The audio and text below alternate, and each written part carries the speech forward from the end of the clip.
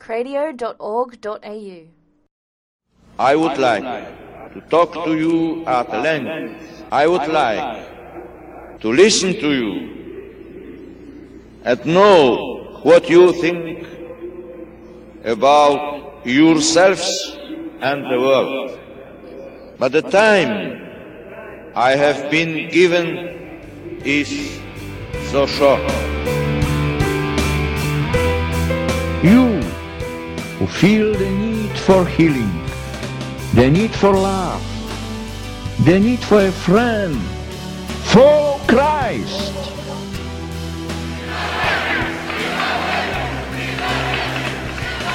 Perhaps I love you more. Living the Legacy, an exploration of the charisms of Blessed John Paul II with Sister Bernadette Pike. Welcome to Cradio yet again. This is Sister Bernadette Pike speaking, and we're going through a series of talks on Blessed John Paul II's charism, on his way of being in the world, way of relating to God, to other people, and to himself. This is the 7th talk in a series, and at the moment we're focusing on our late Holy Father's ability to attend to the other and what that actually looks like in practice. We turn now to reflect upon the extent to which we can actually see the other person and not just the problems that might confront us. One of the reasons Blessed John Paul II could love his enemies was that he learnt to look past the person's appearance and behaviour, to see the human being before him, the crown of God's creation, the dwelling place of God in all their dignity. So even if God's image is disguised or disfigured by their way of acting, their particular ideology, their appearance, we owe them our respect and love, and they need this. And John Paul II recognised this and lived this out in his life. So one of the ways that can help us to do this is even simple things like repeating the person's name in your mind when you meet someone. This doesn't just help you remember their name, but also can call to mind that you stand before a unique and unrepeatable person who is a mystery and has a depth that we can't even begin to comprehend. If we greet someone with joy and love because of who they are, it doesn't mean that we're necessarily endorsing what they choose to do. It means that we're looking beyond this, and in doing so, we're affirming them for being a person. And this is a really crucial point. When we attend to the other, when we welcome the person with our heart and body, we're affirming their very personhood first. We can see that this has not always been done in the church. And I want to use the example of the pro-life movement in various parts of the world that's been notorious for missing the person in the past. When there's an overemphasis on the problem and on its solutions, then there can be a neglect of the person that's actually involved. So we become problem-focused rather than people-focused, person-focused.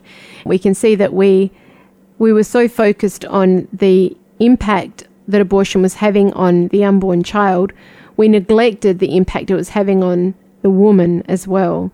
So now we can see, especially in the American church, and it's in so many other countries as well too, it's a new wave, if you like, throughout the pro-life movement that doesn't neglect the fact that, yes, one of the greatest atrocities of our time is that we are losing millions of unborn babies.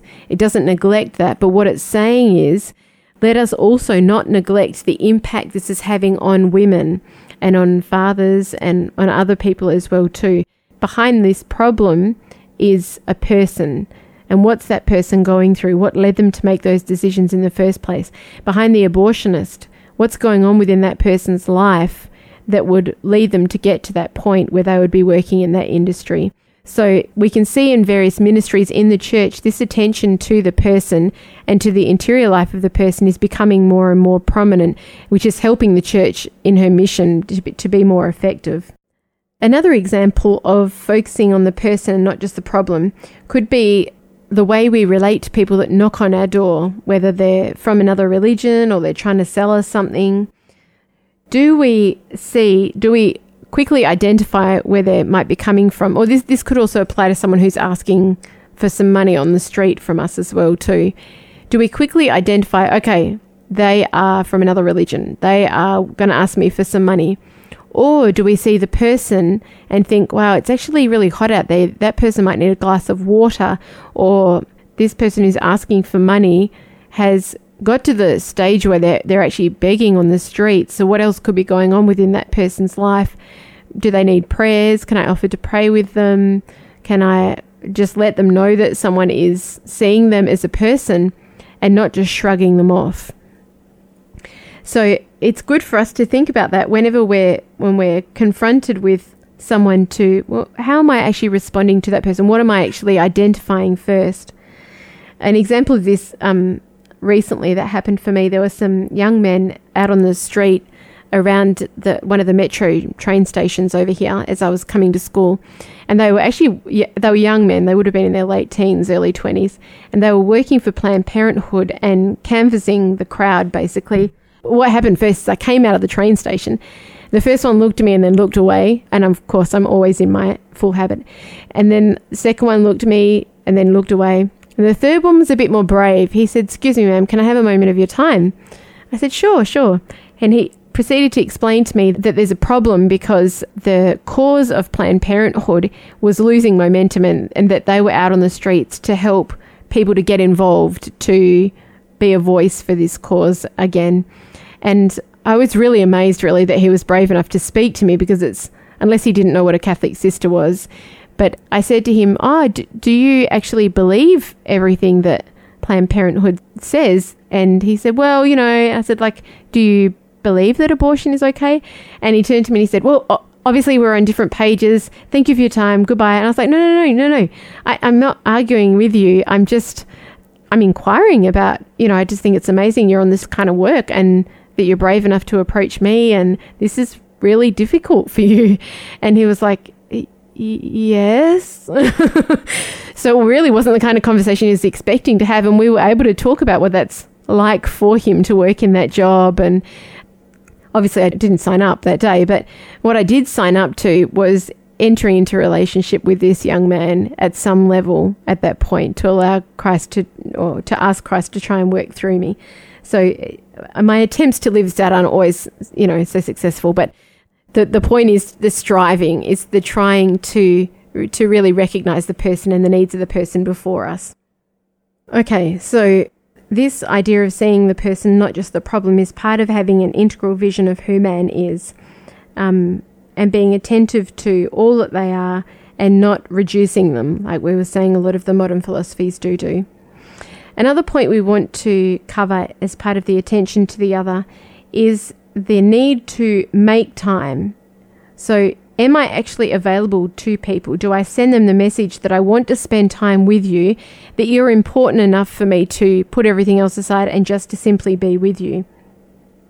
During his pastoral visitations, John Paul II followed a personal pattern which included separate meetings with the clergy. He said, "I wanted to give an opportunity to each of them to confide in me, to share the joys and concerns of their particular ministry."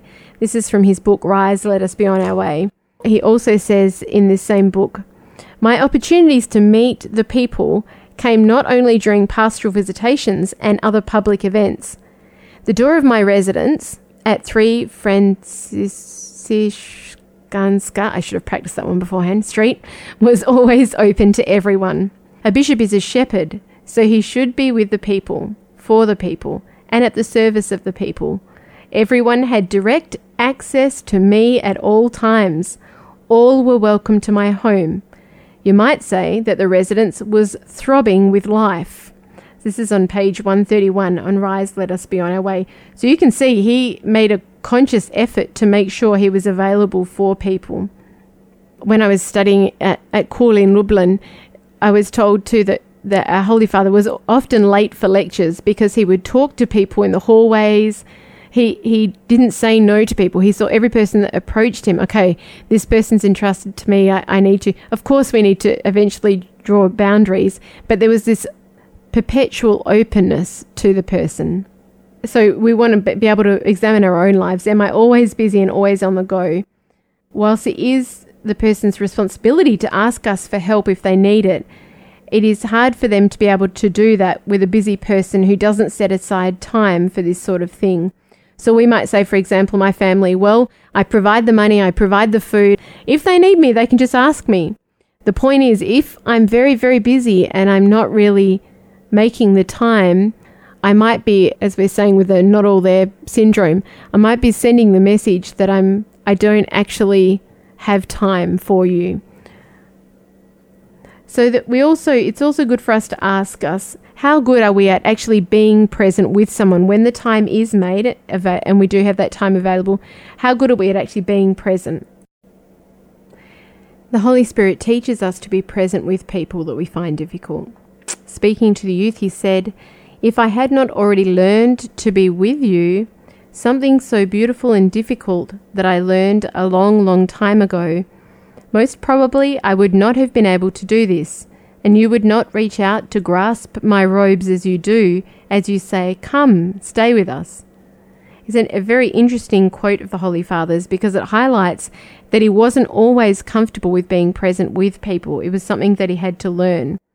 He was often criticized for the amount of travel that he did, but he was constantly defending this practice of his by explaining that we have to be physically present with someone in order to really get to know them. And he did this as the way of not just getting to know the organizations but also to understand the expectations, the problems as they occurred in practice wherever it was that he visited. In one quote he says, "Some in Europe feel that the Pope does not need to travel, that he should stay in Rome as popes always had done. I read this in the newspaper and I received counsel along these lines. Instead, I say that it is a grace of God to have come, because by coming I can get to know you. How can I know who you are, how you live, and your history otherwise?" In one particular story that I heard, the Pope was in his Pope-mobile and he'd been standing up for a long time as the car was going through the crowds visiting people, and he was waving to people. And someone with him, one of the aides with him, insisted that he sit down. "Holy Father, really, you've been standing up for a long time. Please sit down and rest. Please sit down and rest." And he, I think too from memory, he'd just had an operation, or anyway, he resisted and resisted. Eventually he did sit down, and a little boy ran past the Pope-mobile and couldn't see the Holy Father. He was too small and he couldn't see the Holy Father. So the Holy Father, once he realized this, stood up and apparently never sat down again after that, or didn't, not of his own free will. If he could stand, he stood because he wanted to make sure he never missed out on those personal encounters of being able to be present with people. His interaction with others was so personal and sensitive to the background and needs of the person he was with. Before meeting with people, he would try to learn some of their languages. He spoke several languages fluently. He would try and learn about their culture, their struggles, their joys, their history. He says in a quote in his book, Rise, Let Us Be on the Way, so it's a book written for bishops. "I know my sheep," he quotes from the scriptures from John 10:14. "A bishop should try to ensure that as many as possible of those who, together with him, make up the local church, can come to know him personally. He, for his part, will seek to be close to them, to know about their lives, what gives joy to their hearts and what saddens them. Such mutual acquaintance cannot be built through occasional meetings. It comes from a genuine interest in what is happening in their lives, regardless of age, social status, or nationality, whether they are close at hand or far away. It's difficult," he said, "to formulate a systematic theory on how to relate to people," which, sidebar, is what we're actually talking about now, reflecting on his way of doing it. But he says, "Yet I was greatly helped in this by the study of personalism during the years I devoted to philosophy. Every human being is an individual person, and therefore I cannot program a priori a certain type of relationship that could be applied to everyone, but I must so discern it anew in every case." Jerzy Liebowitz' poetry expresses this effectively. He said, "I study you, my friend. Slowly I study you, slowly. This difficult task, its gain, brings joy to my heart and pain." Finish quote. John Paul II said, "I never felt that I was meeting an excessive number of people. Nonetheless, I was always concerned to safeguard the personal quality of each relationship. Every person is a chapter to himself."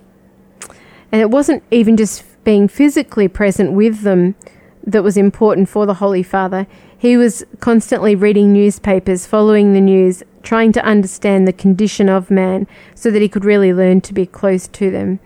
And he knew that it was important to create opportunities to get to know people. So we turn now to the importance of the contemplative dimension of this way of being. We've mentioned this already briefly in other talks, so we won't go into too much detail here. But it is very important to acknowledge that in our attention to the other, it must begin with attention to the other with a capital O, attention to Christ. John Paul II says that interest in others begins with the bishop's prayer life. At this point, he's speaking to bishops, obviously. His conversations with Christ, who entrusts his own to him. Prayer prepares him for encounter with others. In such meetings, if we are truly open, we can come to know and understand one another, even when there is little time. This is on page 66 of Rise, Let Us Be On Our Way. The Holy Father teaches us a certain way of living this contemplative dimension. How do we learn to become more present to Christ in the everyday? So he tells us that we need to go to God first.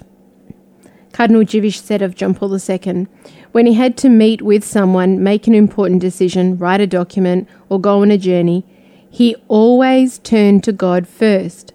The first thing he would do is pray.